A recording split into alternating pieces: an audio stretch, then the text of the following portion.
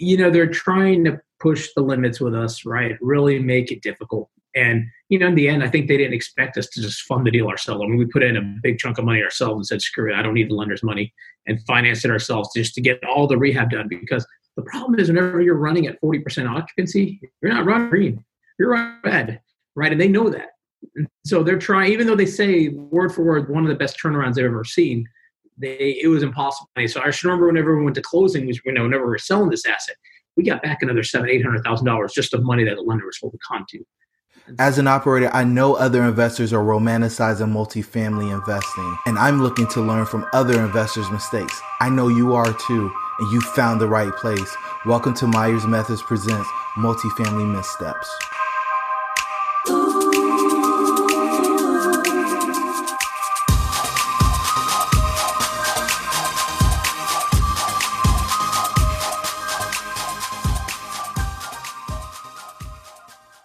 Hey everybody, and welcome to Myers Methods Presents Multifamily Missteps. I'm your host, Jerome, and I've got the great pleasure of having Faris Musa with me today. Faris, what part of the world are you in? Oh man, we're based, Disrupt Equity is based out of here in Houston. It's kind of my hometown. Grew up, born and raised here. So awesome. If the listeners want to get in contact with you after they hear what you share, what's the best way to do so? Yeah, the best way, just go to www.disruptequity.com, and there's a contact form there, or you can send me an email at faris@disruptequity.com. Great. So do me a favor and tell me a little bit about your background and how you got into the space. Yeah, so my background, really software. So, growing up high school, I had my own web company. I've always been an entrepreneur at heart, and went off to college. Originally wanted to do bio pre-med. I realized after a year and a half how much I hate memorization, much more of a problem-solving person. So then shifted into computer science. From there, I interned at Microsoft, and then I moved to Seattle and worked full-time at Microsoft for a couple of years. And I left Microsoft after 3 years with a vision of basically building software for industries like real estate that doesn't have it, right? And so, initially was building software, and then I kind of got into real estate investing accidentally initially, right? I was trying to build up my own rental portfolio, kind of scaled up to 12, and it was a huge headache. It doesn't really scale very well.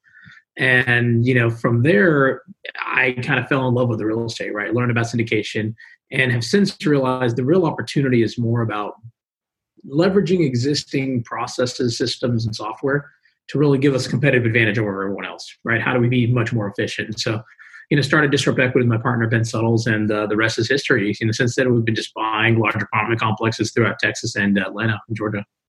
Wow. So what led to the name Disrupt Equity? I'm curious about that. That's a good question. So, you like the name or not? Do. It's memorable, right? So, for me, I was looking for something that had a spin to tech. Right. And in the tech world, you hear about all these companies that use it. Disrupt is a common term. Uber is disrupting taxis, DoorDash is disrupting everyone's disrupting something. And so I was trying to kind of keep to my tech roots, and the name Disrupt Equity kind of crossed my mind, and it was available, and went off and picked it up. So, and really, because for me, the biggest reason too is there's a lot of people in tech that have $1, $2, $3, $4, $10 million sitting in the stock market. None of them understand real estate investing. Right. There is real estate. There's an educational component to it. Right. And so, kind of trying to cater to those people and explain to them what it's about and educate them was kind of a part of the goal of the name too. So. Awesome. And so, of course, this is Multifamily Missteps. Sounds like you've done a number of different deals. Have all of them went to plan? Oh yeah, man! No deals ever goes wrong. Come on, man! It's as much as we're Disrupt Equity, the deals are disruptive themselves sometimes. So, no deal goes perfect. Honestly, like there's maybe out of all the deals we've done, one deal has gone not perfect, but pretty smooth. But people forget that this is a business, right? And these deals are multi-million-dollar deals. They have staff, systems, processes, and do you know how to run a multi-million-dollar business for each one of these deals? Right. And, the most important thing for us is our brand and our reputation. And do we know how to, do we work the deal as hard as we need to make sure we hit our business plan? And so, the best example I could think of, I was mentioning it to you, Jerome, was just, our first deal in Atlanta, right? We were in Texas. Texas markets were getting too expensive. we knew we were going to get priced out of Texas in terms of finding deals that are going to be good returns. And so, we did our homework. We identified Atlanta as the next place we wanted to be in terms of deals are well priced and the returns make sense relative to the price. And so, from there, we basically found a deal that I went out there and I saw it and I'm like, this deal is going to work, right? It was well priced. And, I knew we were looking for a deal that we couldn't go wrong with, right? It's like, it could be a hard deal, but a deal that we knew we'd make money in returns for our investors, right? It's going to be our deal to get us into Atlanta. That was kind of the bar. And I just remember, went out there, made the offer, and, the broker came back to us and actually accepted our offer, after a little negotiation. So I get out there. My partner had not seen the deal. So I take Ben, my partner, out there to go take a look at this deal. And, he had, I already saw the value. I already, I saw what was going on. It was his first time seeing this deal. And I just remember he went out there and he was just, kind of a little distraught. Let's put it that way, right? It took him the better part of 4 or 5 hours to internalize that deal and see the opportunity and kind of get past it. And, at the beginning of the day, you could just see the disappointment. The weather was kind of gloomy. By the end of the day, you could see he was kind of grinning. The weather got better, right? And so, it's a deal that we bought in Atlanta. We bought it, what did we buy it for? $38 a door. And, we put another 10 a door into it. And so this deal was a deal that was 80% occupied on paper.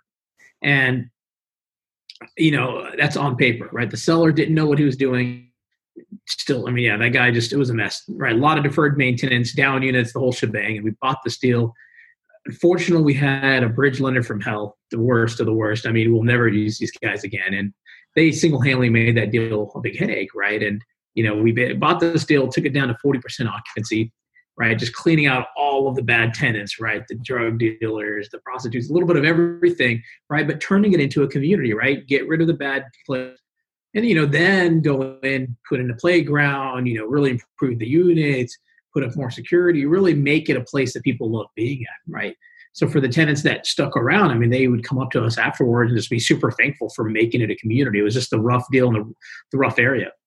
Or sorry, it was the rough deal in a good area, right? Or a decent area. And so, it was just a headache every step in though, right? And, it's a deal that ultimately we worked through it, right? You work really hard on this deal for a year and, you make a good exit, and we made a very, very strong return on that for our investors. And so, the deal was a home run. It just, I have a lot of hair. My partner doesn't have much more. So it's, definitely one of those kind of deals that it's a lot of work, a lot of stress, and you just have to kind of work through it. And, that got us into Atlanta. And since then, we've continued to buy and scale in Atlanta. So it served its purpose. It worked out well.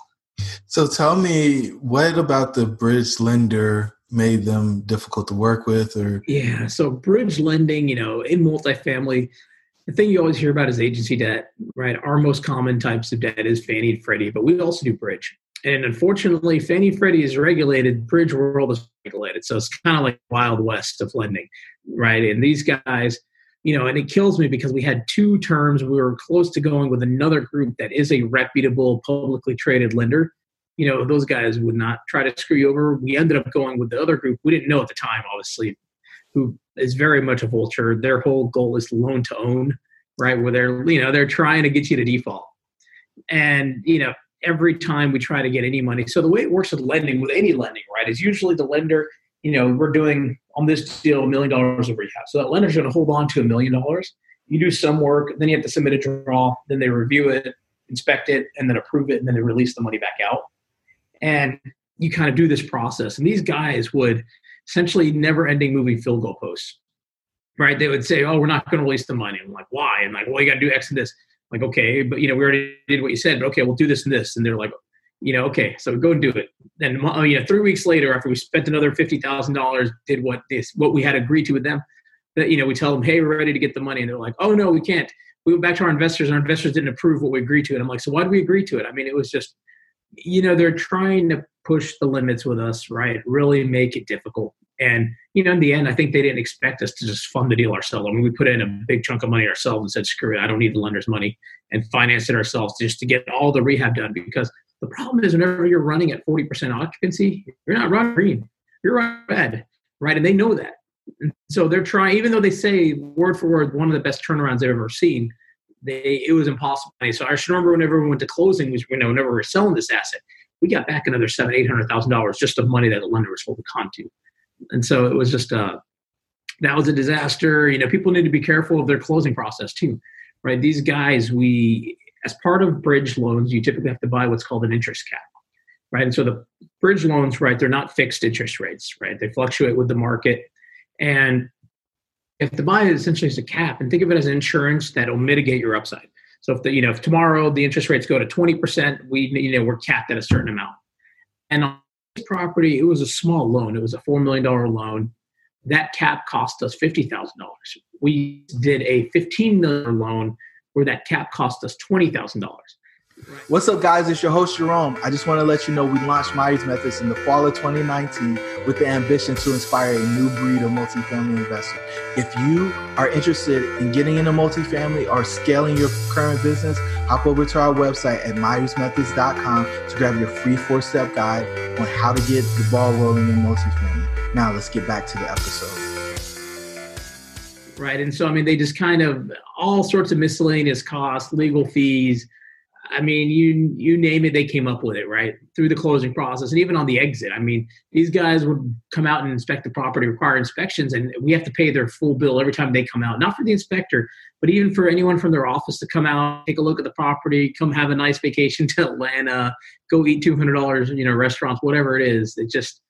They nickel and dime you. And it was just, that was a deal that felt good just to get out of. So is your model to fix and flip, or have you guys been holding some of your deals? No, so we do a mix, right? From us, there's different kind of deals fit different kind of investor profiles and appetites, right, for risk. And so typically, we like deals that are already stabilized and we're going in and doing interior upgrades. And, we'll do the occasional deeper value add, right? And so we have another in Atlanta that we've done was a deep value add. Again, this deal was, what was it? Had 30 down units, 50% occupied that we've since gotten stabilized, and we got a BOV right before all this virus stuff kind of came about for an amazingly high price. And so we'll do some easier deals alongside some more complicated deals. Okay. And I don't want the listeners to miss it. You said you got an extra $800,000. It was just $800,000 of rehab money that the lender was supposed to give us throughout the process that they didn't. And so we were just, funding it elsewhere, right? And kind of, essentially giving the properties free loan, right? Just to help get the rehab going, just so we get out of the red. Because the longer you're in the red, the worse, right? No, it's crazy because, we talk about dilution of equity. You mentioned that it was a $4 million loan. And so, that's another, 20% or so in Yeah. Yeah. So it wasn't free money. That was just paying ourselves back, right, for the money we loaned it. But it just, that the lender literally had only given us of $1 million, only released $300,000, right, of our rehab. And we were done with the rehab. So that's the important part, right, is we were at the finish line and they had only given us 25%. That kind of speaks to the lender and kind of how poor they were at the servicing side.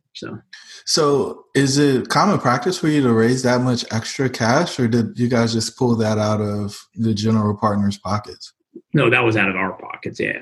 So there's a free loan to the property essentially. Wow.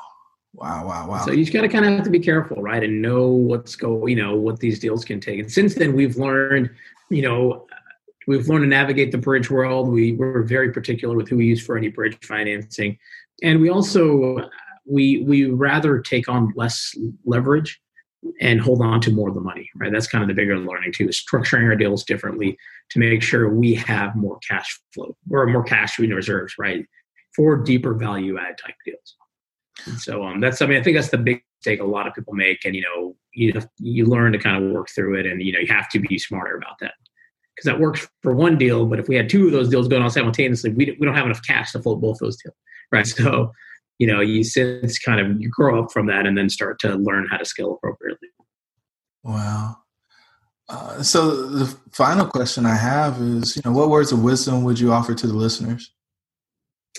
Oh man, you name it, we've done it on probably in every single way. So biggest words of wisdom, know who your lender is, right? They are your partner on the deal. They do have 70% of that deal is theirs, right? So they're your number one partner. So make sure you understand the lenders, what they can do, and kind of how they operate, right? And kind of what the track record for them is. And the other thing too is just make sure you have reserves, right? More reserves than you might think, depending on the deal. And so we know for deep value add deals, we put a significant amount of reserves just sitting there and, for rainy day funds versus a stabilized deal, you don't need as much. So just being a lot more, strategic about that. And maybe last but not least too, is just structure your debt accordingly, right? Now, kind of with all the pandemic stuff that's going on, these are the days I sleep better, right? Knowing that we've intentionally gone in less leverage on some of our deals just to give us that buffer. Right. And so, we have deals where the note is so small that, we could operate that deal at 30% occupancy and still pay the note. Right. Versus right now, you're starting to see deals that are, collections are dropping. Right. And they were just run so skinny that they're not able to service their notes. And so, deal structuring is critical to kind of success as you grow. Now, that part is like super interesting. Do you have a specific percentage that you raise in addition to your the reserves? It's all came both on the reserves and even the deal structuring, right? So we have a deal in Atlanta that was a bridge that we went in full leverage because it was a deep value add, right? So 80% of our purchase price, which was on the sell, we're probably 60% leverage, right? But that was a deal that had a lot of CapEx. There's a lot of ways, we had to get units online, and now we've made a lot more income, right? So that deal, it's fine. But there's another deal in Atlanta as well that we decided to go 65% leverage, much lower leverage. It means we have to raise more money, right? But it made it a much safer deal for everybody. It's already a stabilized deal. Yes, we're putting in $1.2 million, I think, on that upgrades, but it's a stabilized deal. It's already producing, right? And going in that leverage reduced the risks. Our investors saw that. We had guys that will invest, to say $100,000, $200,000 every deal. They came in $300,000, $400,000. So they reacted to it. It's kind of interesting to see. And it got us, because we went lower leverage, we get a better loan, right, in terms of getting years interest only. So not only are we lower leverage, we also have a much lower risk on the loan side because we have so much interest only. And so, that's critical to kind of realize that. And most people are scared of raising money, right? That's the hardest thing. How do I raise all that money? But a lot of times that's a piece of the puzzle, but really knowing how to put it all together into a cohesive risk-adjusted package is critical. And so that's kind of the crux. And I think as people grow, they start to realize the value more and more of the lending side, right? And kind of it's not just about going max leverage, longest term loan, lowest interest, right? It's about matching it to the deal file. And I think you'll have an answer to this. And, you're the first person I feel comfortable asking this. So because you've actually talked about the debt service and leverage, why do people go to debt service first, and why don't they talk about the other operational expenses that come with operating the property?